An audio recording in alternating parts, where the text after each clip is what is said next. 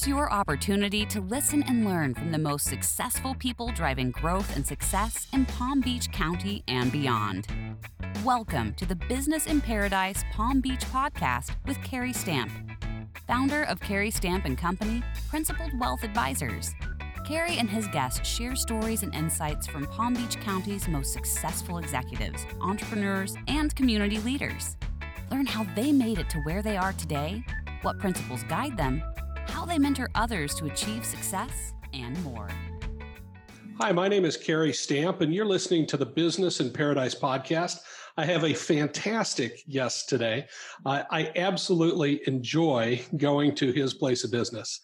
Our guest is Dean LaValle, who is the owner and founder of PA Barbecue. They run 8 barbecue restaurants in Palm Beach County, Florida. And Dean's been doing this a fairly long time and has absolutely perfected what I would call the art of barbecue. So Dean, welcome to the podcast today. Yeah, thank you very much for having me. Dean, what brought you to Palm Beach County? We talk about doing business in paradise, and I chose to move here. Were you also somebody that chose to come down here? No, I'm one of the exceptionally lucky ones. I was born in Good Sam Hospital. I'm a native Floridian, very proud of that. And so, no, I was a fortunate one. I got here by God's grace. And so coming out of Good Sam Hospital, you grew up in the West Palm Beach area? Yeah, west of town by the Turnpike. Went through the Palm Beach County school system, attended what we used to call PBJC, Peanut Butter and Jelly College. But yeah, started here, got my education here, and started a business here. All right. And right out, did you work for another restaurant before you started your own? Yeah, I worked for several, and I feel very fortunate to look back and have had very, very good mentors in the restaurant business by happenstance, and learned tremendous amounts. I worked people have been here long enough. Remember on Okeechobee Boulevard, there was a steakhouse called The Gathering. In fact, the funny thing, my restaurant career started on Okeechobee Boulevard. When I was old enough to work at 14, I was allowed to work at Lum's as a dishwasher. And then at 16, I was allowed to work at Burger King as a Big Mac cooker. And then at 17, I was allowed to work at the steakhouse next door. And then at that steakhouse, after a couple of years, they promoted me to management. And I've been in the restaurant business ever since as management. How did you decide upon barbecue, that's what you were going to make your name in? So that is the weirdest story. I give a speech to outgoing college seniors about failing forward, about sometimes the biggest decisions in your life you don't make for yourself, they're made for you. And I had been in fine dining most of my early career and worked for Chuck Muir Corporation in Palm Beach, and actually was about to take a job for Chuck Muir in Michigan in one of their flagship restaurants, and decided that I really wanted to take a shot at owning my own restaurant. So as many kids do with a hope and a dream, I talked to every one of the 10,000 people that met me working for other people who said that they would back me when I was ready to open my own establishment. And 9,998 people said no. And the first guy that said yes was a sophisticated Palm Beacher with a lot of money who believed in me. And he said, and I think this is very wise now when I look back, that he would be part of it, but he wouldn't fund all of it. And I had to go out and get the other half of the money. And so I had done the early consulting work for the 2J's chain. Both the J's were friends of mine, and we knew each other from the business, and they were struggling in their first couple of years in Palm Beach. And after I left 2J's, I helped my father open a deli, and I was literally delivering sandwiches while I was trying to raise money. And I met a gentleman in a real estate office, and he said, I hear you're trying to open money for a restaurant. And I said, right now I'm delivering sandwiches. That'll be $10, because I was angry and hot. And he said, no, sit down, tell me your story. And I proceeded to tell him the same story I told billionaires. And surprisingly, within 10 minutes, he stuck out his hand and said, we've got a deal. And I was aghast because I believed in myself. I believed in the concept. And I was also really stunned that I couldn't raise the small amount of money I needed. Well, here's where the failures start coming in. So, and if you remember, a dear friend of my father and another West Palm Beach legend, Harry Hamilton, owned the property that I was going to take over. It was in the Northbridge Center. And I went trotting up to Harry with my money saying, I'm ready for the lease. And Harry said, I have the worst news possible, Dean. PaineWebber's foreclosing on my building. And I said, well, you can't do that to me, Harry. I spent 2 years trying to get this put together. And Harry said, Dean, this is legal. They're not going to sign with you. You can call them. I called them. They confirmed. They said it would give him grounds against us in court on the proceeding. So we're going to pay for the space and you're SOL. So I proceeded to give back the first investor his money, and I went to give back the second investor his money. He said, hey, I've got an idea for you. I've got a failing barbecue you could buy. And I said, that is the worst sales pitch ever. I said, what are you talking about? And so he had opened a barbecue for his middle son, and it really was an abject failure and was losing a lot of money. And I said, I just can't, I've been in fine dining my whole life. I'm going to continue to be fine dining. And we hung up, and he called me the next day and he said, listen, I've got a real problem. And I said, what's your problem? And he goes, well, my first son I opened a business for is very successful. My second wife's son is the son that has the barbecue. And she says, if I close it or take it away from him, she'll divorce me. And I said, I really like you and appreciated everything that we've done together, but the answer is no, I can't base my life on your marriage. And the next day he called me back and said, Dean, remember when you needed a favor? And I said, well, if you said that 3 days ago, we'd already be 3 days started. So here's the miracle of mistakes.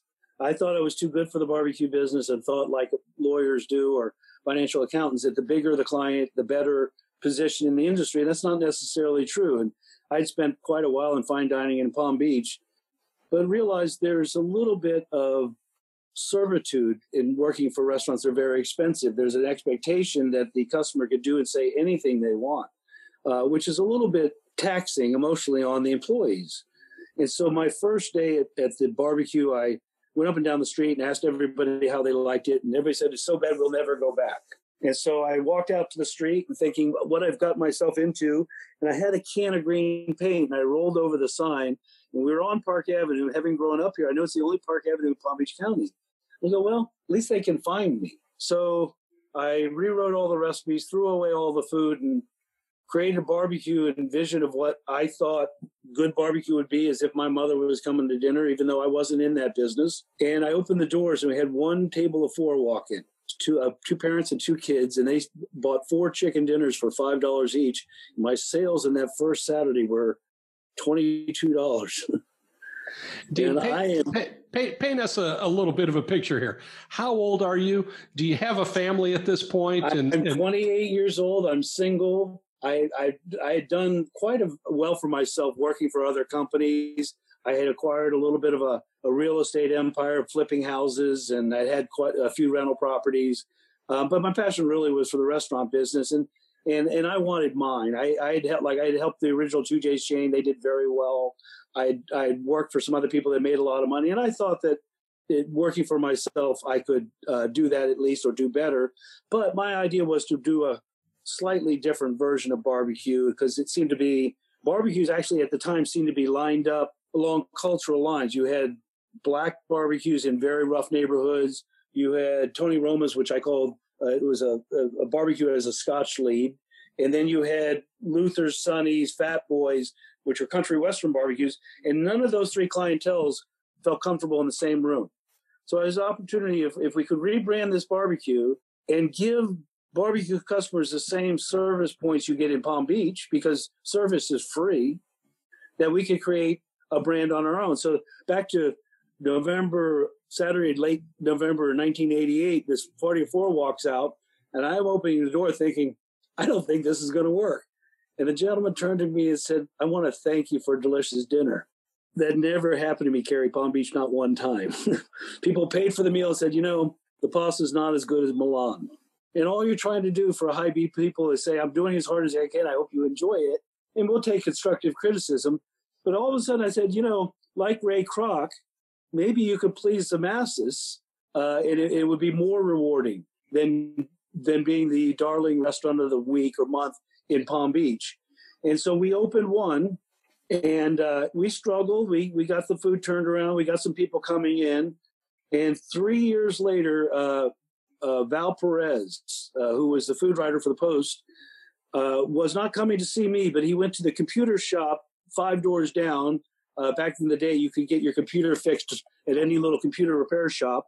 and asked Rory Sanchez where he could eat for lunch. And Rory says, I don't know that much, but I eat at this barbecue 5 days a week. So the food critic came in and he said, wow, that's an amazing food. You have amazing loyal customers, but you don't advertise and you're nobody. I can't write anything about you, but I can include you in an article about best restaurants under $10 in Palm Beach County.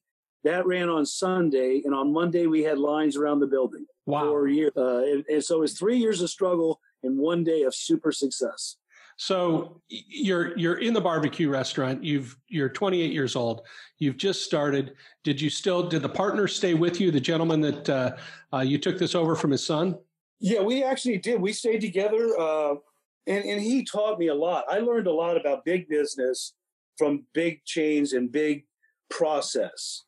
But he taught me. I remember one day we used to eat breakfast every day at 6 o'clock before I went in. And so one day we were coming out of our breakfast joint and he talked to me about, hey, let's go to some auctions to buy some food and equipment. And I go, do we really have time for that? And he took a nickel out of his pocket. He threw it on the table. He goes, pick it up. And I go, okay. So I pick up the nickel. He goes, when you're an owner, if you pick up a nickel, you get the nickel. So I started going to auctions. And at the time we were chasing other people's failures. And the second unit was a failure in Lake Worth of a Denny's operation. The Denny's didn't know why it failed. It failed really because the road had been closed.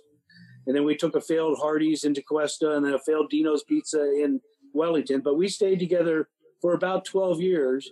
And really at that point, the impetus was he had been a trainer of thoroughbreds and he wanted to go back to training horses. And I said, well, if you're not going to be in the market, we're not really active partners. And then we can either split it up 3 and 3. I buy me out, I can buy you out. And then even at the time, there were some companies that were trying to acquire us. And I said, so the company's worth something. And so I took the gamble, paid him off, and took on the debt on my own. Wow. So go back to the first one. When is Park Avenue? Is that Lake Park Avenue? Park Avenue, Lake Park. Yes, sir. And is that store still there? Actually not. And I moved out of that store in 99 and then rebuilt it with the hopes of doing something we see today, like breweries. And we were looking at putting a commissary in. But after building it and working with Lake Park, there were fundamental easement problems for moving trucks through there. So we decided to take a flyer and go ahead and sell that property to somebody else who had visions more consistent with the town's build-out plans. Although we love Lake Park, and I wouldn't be here without Lake Park's management and Lake Park's customer base, because they're still loyal to us. And in some ways, when we first started doing the restaurants, I didn't like big box brand restaurants that all felt the same. So when we opened Lake Park, we did historical photos of Lake Park, and I found out Lake Park had a really curious history, and that Lake Park originally was Kelsey City, and it encompassed all that is North Palm Beach. And actually the North Palm Beach Country Club was the Kelsey City Golf Club. So we literally moved less than a mile north inside of what would have been historical Kelsey City onto US 1. And the good news is our Lake Park customers actually like that store better. It has better bathrooms. It has better seating. Everything's better for them. So aside from, you mentioned the service, that service is free, and that's something that at any time. Well, let me say that service is a decision. Like right? In the house and restaurants, everything is manufacturing. And you have a 6-ounce chicken breast and 2.5 ounces of sauce and 1 piece of lettuce and 2 tomatoes. And then there's a cost associated with that. Front of the house, we know what we're supposed to do. Will you go say hello to the customer now, or are you going to stand in the side stand for a while? And it's really a willingness to reward that customer with the choice of visiting us. And the surprising thing is, I believe our industry has been revolutionized from the bottom up by a company called Chick-fil-A, where they've taken first-time employees and taught them the importance of being congenial and respectful and hardworking, and how that affects the customer's view of the operation. So all of us are really focused on, nobody says they had bad service, but do you train to that and do you manage that? So at our firm, we have what are called our 7 primary principles, which essentially outlines what our clients can expect from us, and how we're going to behave towards each other and towards our clientele. When you're doing your training, is there a mantra? Is there a methodology that you use to put the new employees through so that they kind of understand the Park Avenue way or whatever you call it? Well, not only have we had that, but we scrapped it and changed it a few years back. And I feel like what we do today is so much better. Everything changes. Food service changes. There's new players in the industry. There's new styles of food service. But one of the things we've been, and I'm sure your business and everybody's business contends with, is the idea the workforce has changed. And the style of workforce and the duration of employees and the willingness to buy into our corporate dogmas. And so I remember going to work for Muir and going through their training program, and literally their training manual, because they've been 30 years open, was 1,000 pages. And so for a 26-year-old that's just trying to make money, 1,000-page manual seems like horseshit. And today, I don't think you could sell that. So when we started really trying to analyze what we're doing and how to get that behavior out of our employees, we did what you did and turned our 1,000-page training manual into a series of 3 4-letter acronyms. Because the reality of your work inside the business is an ongoing learning process, and even that varies. So our first acronym is PACE, P-A-C-E, and what we describe as everybody has to be professional. And professional, we give speeches on each letter. And then we said everything we serve obviously should be award-winning, whether it's a French fry or coleslaw or a rack of ribs. That you have to have a consistent application of your energy level and your enjoyment with new customers, old customers, first-time customers, last customers. It has to be a consistent experience, nothing worse than liking it and not liking it the next day. And at Park Avenue Barbecue, the word PACE also describes an energy level. And I want my people moving at a 7.5 on a 1 to 10, visibly animated. I want the customer to see them working. So inside PACE, we can talk about when we do this, when we get a customer complaint, we'll ask the employee, which letter did we fail? Did we fail the consistency? Did we fail the energy level? Did we have sloppy uniforms on? We failed professionalism. And so you can reverse engineer the complaints that way. And then the other 4 acronyms really are the strength of the company. It's not when you do things well, is you make a mistake. So when we make a mistake, our acronym is LOVE. And love is the customer has a complaint. What I know is customers are paying for the right to enjoy themselves, not paying to complain. And they have to rest to a threshold of really animated and upset before they go, I can't take this anymore. Turn the music down. So in our LOVE, the first thing the customer is really paying for right now, eye to eye, listen to me. I don't care whether you do this or not, but I really am paying for the right for you to listen to what I'm saying as a customer. And the listening, a lot of times people jump over the next step. If you said, I burned your French fries, they might go, let me bring you more French fries. You go, you know what? I don't think you do French fries well. Bring me the coleslaw. So the second step in our mistake is an offer. We offer a solution. Here's what we can do. If that's not good enough, they're going to get the manager. He has a different set of offers. Third is verify. If we failed, we fix it, and we don't conclude that we got it right, we've lost you as a customer forever. And then the last one is the most subtle thing. And I give a speech to people who says, I didn't come here for free pie. Once you've made a mistake and fixed the mistake, don't bring up the mistake again. Help them forget that you made a mistake. The free pie just brings back, boy, they don't know how to cook steaks right here. So we have PACE and LOVE. And then we have one third acronym that's a team spirit acronym called SPOT. We are, as an organization, a special pork operating team, like SWAT, but a SPOT team. So SPOT is who we are, PACE is what we do, and LOVE is what we do when you didn't get it right. Wow. And that's our manual. All right, Dean, that's fantastic. And that is very succinct. Your employees can understand it. You don't have to think very hard about it. You just got to do it the right way. And I have read a couple of books, and the one that I'm trying to think of, the name escapes me right now, but it's essentially about the service level of the Ritz-Carlton and sure. how the Ritz-Carlton goes through their principles and their ladies and gentlemen, serving ladies and gentlemen. Exactly.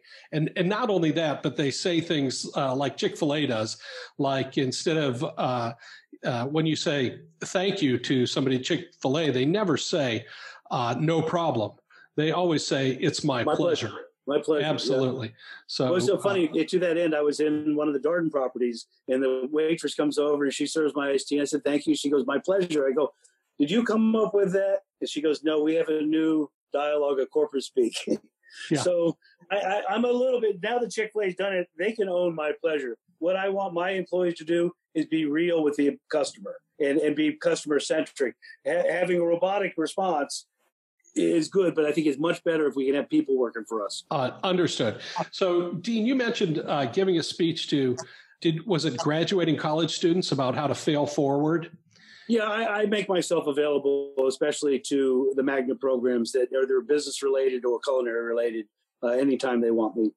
And as you think of some of the challenges that you've had in business, if you could go back and talk to Dean of 20 or 25 years ago and say, geez, there's one thing I wish I would have done differently, or one thing that I wish I could have improved on or changed or grown faster or whatever, what advice would you give yourself if you could be looking at yourself 25 years ago? So I'm going to take that in pieces. So the change I'd like to see is I believe our industry is in some cases a job of last resort. In some ways it was that for me, that I had to support myself. I was going to college and somebody offered me a management job, and there I am in the restaurant business. What I've learned going forward is, boy, I was lucky. This job allows me to play chef and architect and designer and allows me to create and allows me a lot of personal freedom. But on the front end, I think that there was not a sense of if you do your homework, you can go into the restaurant business and succeed with certainty.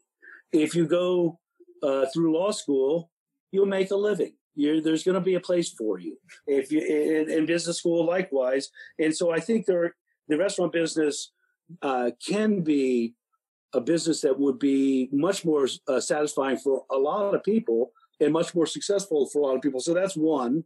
But the fail forward is not really a joke, in that if you succeed, and we're both veterans of the Vistage tech world, I've heard enough speeches that some of the biggest impediments to your second success are your first success.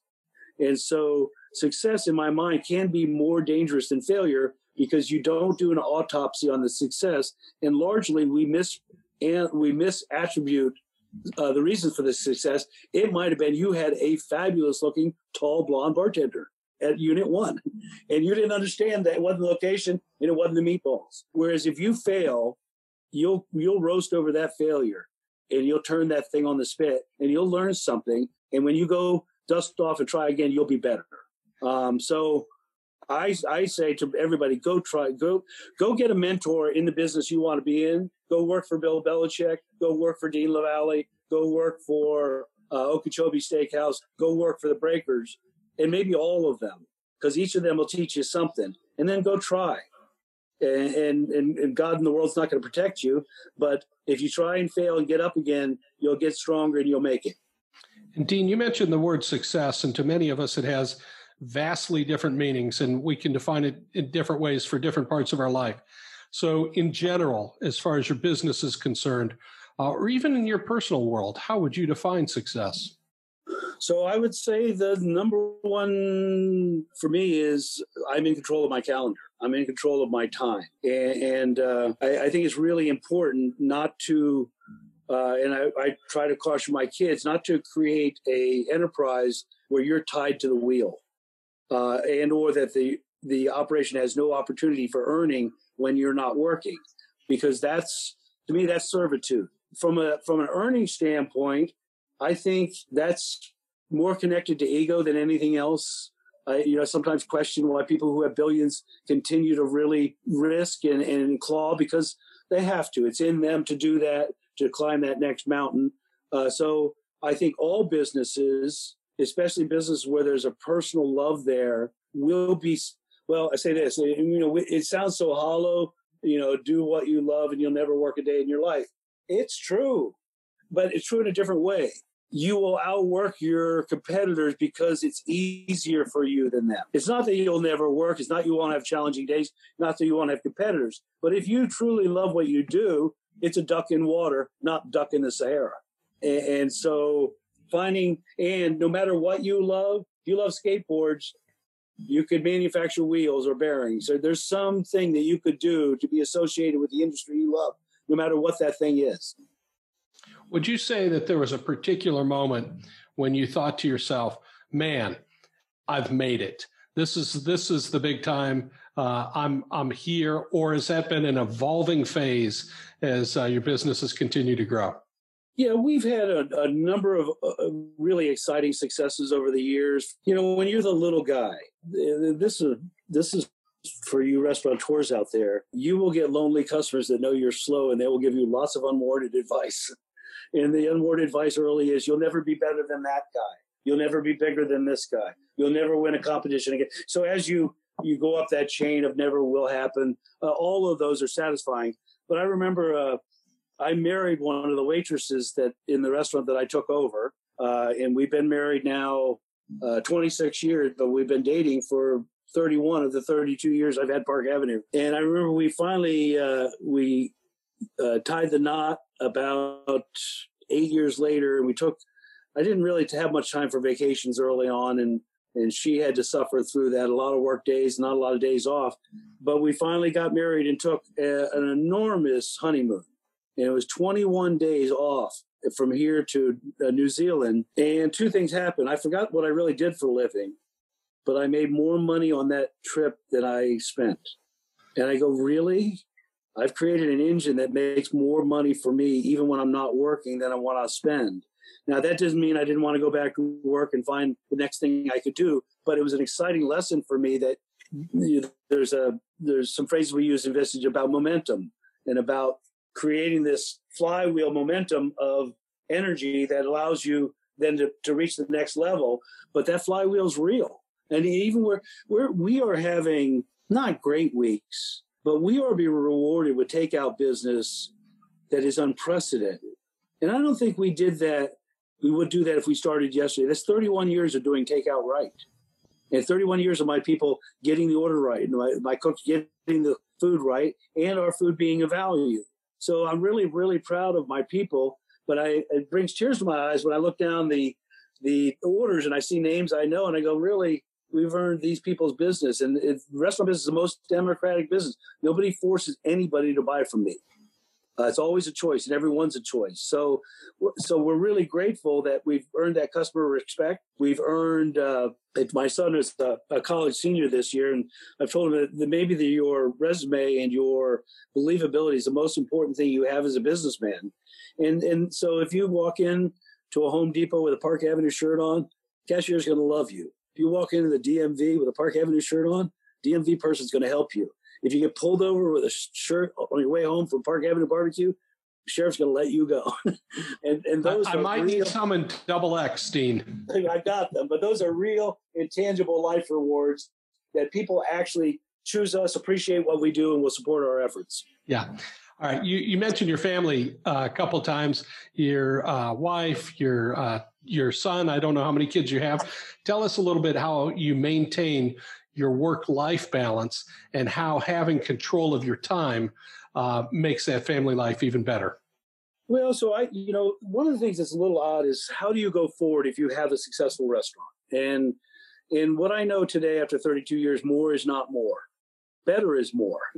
And the second thing is I had my first child. We have 3 kids at home. I had my first child when I was 38. And at that point, I had a couple restaurants in Canada. I had an affiliation in Iowa. And there was a lot of pressure on us to become a national firm. And I really resisted that because I said, there's only one chance for me to be around when my kids are growing up. So we kept the unit where I could drive to them, put my fingers on them. All the 2 older kids have both worked in the business and had a great run and understand what Dad does. My wife was a veteran from the restaurant business, owned her own restaurant, so she knows what I do for a living and how hard it is. And at least one of them is talking about maybe going into the restaurant business. And so exciting that they've lived through it and see some of what Dad's done and Mom's done.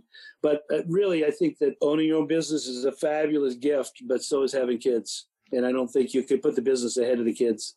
Now, did you mention Iowa? Yeah, I did. If you remember Mondo's in North Palm Beach, Jim Mondo had a bunch of restaurants in Iowa City, and one that he opened was a barbecue. And we came out and did some consulting for Jim, although at the end we decided that being an owner is hard enough. Being responsible for other people's failures is too hard. So I didn't like the idea of franchising. I'm a proud graduate of the University of Iowa and grew up in West Des Moines. Went to Mondo's all the time in Iowa City. So I can't imagine. It must have been approximately the time that I was there in school. But that was a long time ago, Dean. I don't know how long ago you were in Iowa. Yeah, so. It's been a long time. But it also, again, do you put this in the hands of somebody else? As a lot of people, the franchise business is a very difficult business. But what we know is the easiest part of the franchise business is selling franchises. The making the franchises work part is the hard part. And so and in some people, that's by design. They open a chain, sell a bunch of French fries, then close it down or let it crater because they can extract enough money out of the franchise sale. And even some good chains. I was good friends. A parallel chain for us for years was RJ Gators. We started about the same time. We grew about the same rate. And then Tim jumped to franchise and then went from 8 units to 35 units. And then the next year they weren't in business. And so sometimes the lure of this is just easy money kind of takes you off your game. And one of my personal credos is to try to stay on our lane. We are a barbecue restaurant. We smoke, we sauce, we brine, we grill. And if it's not, meaning that it seemed like for a while, every restaurant, regardless of type, had tacos and flatbreads on the menu. And when I go to a Chinese restaurant, I don't really want a flatbread or a taco. And so we've tried to keep Park Avenue Barbecue in the barbecue vein. And then now we're actually trying to add some of what we hear from the customer is legitimate farm to table. Can we do some stuff that's Floridian? Can we do some stuff that we have our hands in growing, or that maybe you've never had a Meyer lemon, doesn't know what that tastes like? And so I'd like to bring some of this fresh food and culinary passion the world is experiencing down to the level of a $10 barbecue meal. Where do you get those hot pickles? How do you make those, Dean? What's the secret? Well, the interesting thing, that pickle was a failure, or was driven from failure. In 2008, the world got upended, and my customer got hurt the worst, which is the blue-collar guy in a truck. And so my staff, at the time, we put a little piece of kale, because my plate was brown, my food is brown, my sauce is brown, my beans are brown, the garlic bread is brown, and it looked like military food. So one of my early mentors said, people eat with their food. If it doesn't look good, it doesn't taste good. And so we used to put a little piece of kale. That's before people ate kale on the plate. And my customer would laugh because they were Floridians and they would take the kale and chuck it. But I felt good about the way it looked when they set it down. But my staff came to me in 2008 and said, Dean, we're spending $80,000 a year on kale. We'd like to not spend that. And I go, one of the things that Chuck Muir taught me is you can't take anything from the customer without giving something back. Because they have an expectation. A 7-ounce burger is a 7-ounce burger. You walk into a 6-ounce burger, I don't care. Raise the price. I wanted a 7-ounce burger. So I challenged my staff. I said, well, the two things we're doing there is we have to have some color on the table. And actually, if we could save a little bit of money, I wouldn't be objectionable. And if they could eat that thing that I'm spending $80,000 instead of throwing it on the floor, I'd even be happier. So we started playing around, and I came across a pickle. You may have heard this. Love Doctors were promoted, called a Wickle. And it was a spicy pickle out of Alabama. And I called the Wickle people, and I said, hey, can you sell me spicy pickles? And they said, how much do you need? I go, I need a trailer load a month. And they go, we don't even make that many. So I had some friends that were in the industry that are a very large pickle manufacturer in Michigan. And then we met 3 or 4 times, and I came up with a profile of what I wanted to do. Although the Wickle was a shelf steady, I wanted a no preservatives, fresh, no anything on them pickle. And we developed that pickle today, and they produce it for me. I am a big believer in not trying to do everything yourself. pickle companies source pickles, make pickles, pack pickles, make sure they're safe for the customers. So I'm proud to have the Gilo Pickle Company making a pickle by my recipe, shipping it to us, and my customers get to enjoy it. And they're the same, it has that same pace. It's always consistent. It's always good. Well, my favorite there is I'll be sitting across from somebody. They'll stick one of those in their mouth. They go, "Oh, I hate it. It's too hot." But they'll eat 5 more while they're telling me it's too hot. Yeah, absolutely. Hey, Dean, one of the things. Let me also say that I believe that early, and it's qualified for that, my favorite restaurants all gave you some. Charlie's Crab used to give you a little pate. My favorite Italian restaurants give me bread. My favorite Mexican restaurants give me chips. And this is the hospitality industry. And I think if somebody lays something down as an offering, when you sit down, it's a great way to start a meal. So that became our ability to have something that we offered the customer. Thanks for choosing us. And your servers are they never hesitate to ask, when I finish the first round of pickles, would you like some more? Which is great. So, well, that's a little bit design, because the servers, when we did it, would load a guy up with 8 ounces of pickles. And now that's really bad if he eats one and you throw away 7.5 ounces of pickles. But it's a win if he goes, "I like these. Can I have more?" Yeah. Right. Absolutely. So we'll give you as many as you want.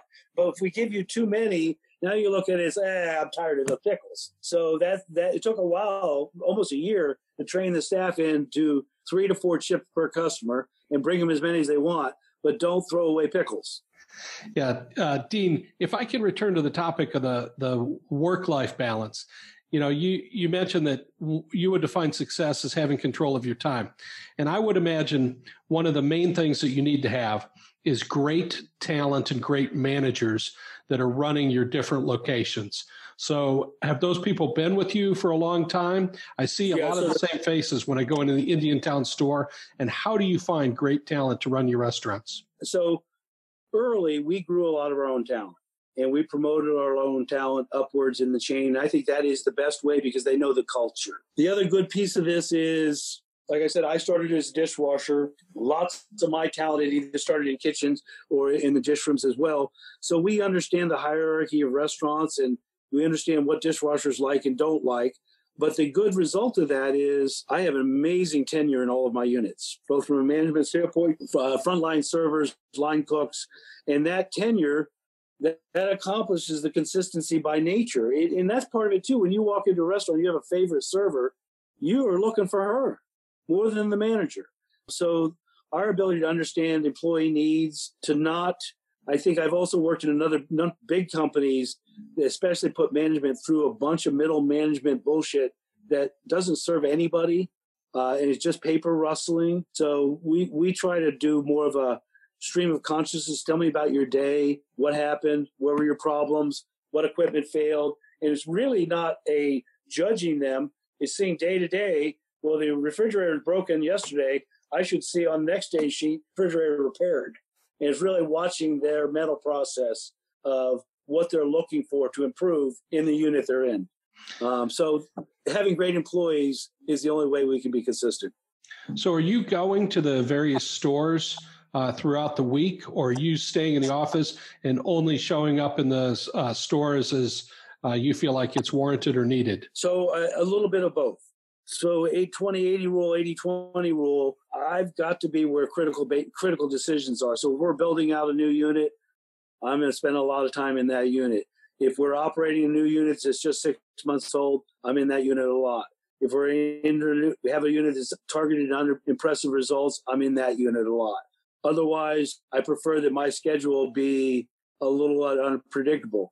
Then beneath me to make that more consistent. And again, do they teach you the whole PI thing? Yeah, absolutely. You're talking about the predictive index. So we unfortunately, I was introduced through Tech Vistage to predictive index, and the idea that people have certain need drivers, and not only do people have them, teams have them. So we're careful. I'm a way off the chart persuasive manager with a way high B. My number 2 and number 3 report are scientific types with no B and high D and no C and high A, right? And so that really is good for my company. And so that allows me to operate as visionary and good cop And then right behind me, I have two bad cops. They go around and make sure everything is done by the book every day. And so the stores see and interact with those guys more. And then I have an office staff, more diligence types, that really make sure the taxes get paid on time, the numbers get produced, the interactions and the credits for the vendors get done. So it really takes a village, Hillary. Yeah. So, Dean, you mentioned Predictive Index, which both of us have learned a lot about through our affiliation in the past with Vistage. Tell us about your experience either going through Vistage or using different coaching programs and how that's shaped your philosophy and what benefits, if any, you've gotten from those types of programs. Well, yeah. So again, it came from failure. But prior to tech, prior to understanding what personalities could be and what types of people you would put on what seat on the bus, and even earlier than that, I had maybe my first mentor was a very successful restaurateur out of New York. He was tyrannical. He was a screamer. He was emotionally unstable. And I morphed into that for my first 3 years of management. And it was wearing me out. And then somehow naturally I came into I can't do this if I can't be me. And I started to relax more into how I would manage to be me. But then when I got a chance, I tried to make my employees me. And that didn't work either. And so you find specific people that have specific values. You support them. You understand not their weaknesses, but their tendencies. And you embrace that. And it can create very strong organizations. So I mistaked in both ways. I mistake trying to be just like somebody else. And then I made a mistake of trying to stamp out a bunch of Dean clones. And neither is appropriate for going forward in a great organization. Yeah. So, Dean, a couple more questions before we wrap up, if I can. Is there a favorite book that you've read about business or a favorite individual that you would say, this is somebody that's been a great inspiration to me? So every one of my mentors deserves to be on that list. I can remember almost the first day States Hines walked into my restaurant and tortured us with where we were failing and how we could be better, and then invited me to come into tech. And there's so much I learned there that it'd be hard for me to say that wasn't tech, and the Vistage experience really wasn't on the top of the list because I didn't understand how similar all business was. I didn't understand that we all have employee issues, compensation issues, competition issues, legal issues, brand, all of it. It exists. And I think successful business people see other successful business field in any field in a brotherhood of, I get it, you survived, you must be special. So I think Vistage Tech, simple from a book standpoint, I just gave this to an employee that was kind of going the wrong way. Warren Blanchard's 1 Minute Manager. I think it was given to me in the 70s, and it's such an easy coaching style to embrace of teach through the positives, not just, and you can't ignore the negatives. So I think 1 Minute Manager and then later Vistage. So, Dean, is there a favorite author that you would recommend that our listeners pay attention to? Well, certainly Malcolm Gladwell. I think he has a ability to teach you simple lessons that have complex results, and also has the ability, like Tipping Point, to make modest successful gains seem to portend and give you the optimism that this is going to work. So I think there's a lot of beauty and a lot of hope in all of Gladwell's work. Very much like the story you told of the food critic writing about your store. That seemed like it was a tipping point for PA Barbecue quite a few years ago. So, Dean, so our listeners can just get an idea of who you are outside of the restaurants and outside of work. When you're not working, what are some of your passions? I'm looking at you on a video right now. So behind me, I can see a fish, I can see a football, I can see I can see some chess pieces, and I can see a really cool license plate. So tell us what you like.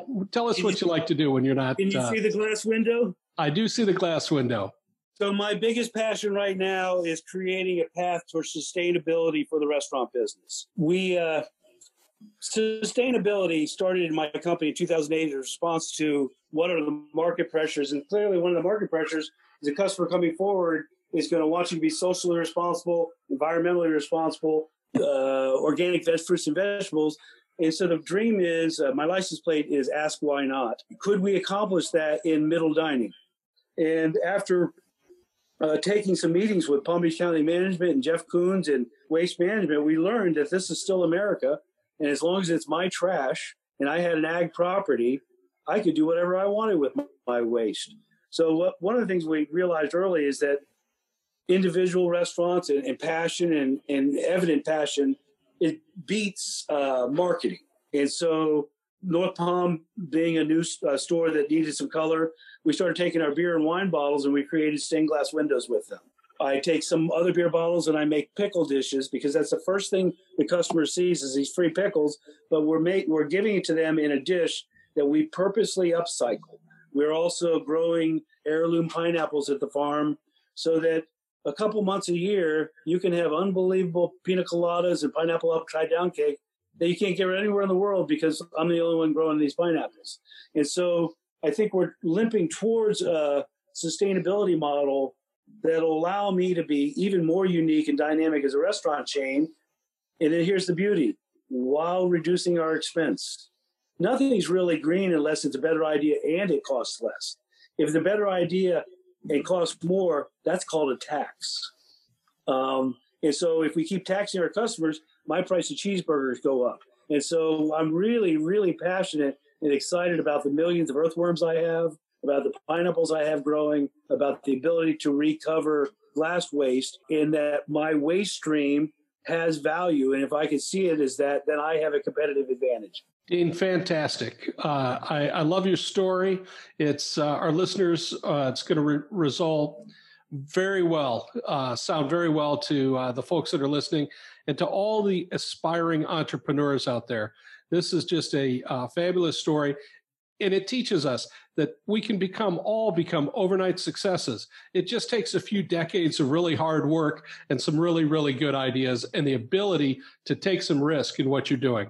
So this has been our visit on Business in Paradise with the founder of PA Barbecue, Dean LaValle. Dean, thanks so much for joining us on the podcast today. And we wish you, your restaurants, your family, the very best. Thank you very much. Thank you for listening to the Business in Paradise Palm Beach podcast with Carrie Stamp, founder of Carrie Stamp & Company, Principal Wealth Advisors. Click the subscribe button below to be notified when new episodes become available. The information covered and posted represents the views and opinions of the guests and does not necessarily represent the views or opinions of the Commonwealth Financial Network. The content has been made available for informational and educational purposes only. The content is not intended to be a substitute for professional investing advice. Always seek the advice of your financial advisor or other qualified financial service provider with any questions you may have regarding your investment planning. Carrie Stamp & Company is located at 110 Bridge Road, Tequesta, Florida, 33469. Securities and advisory services offered through Commonwealth Financial Network member FINRA SIPC, a registered investment advisor.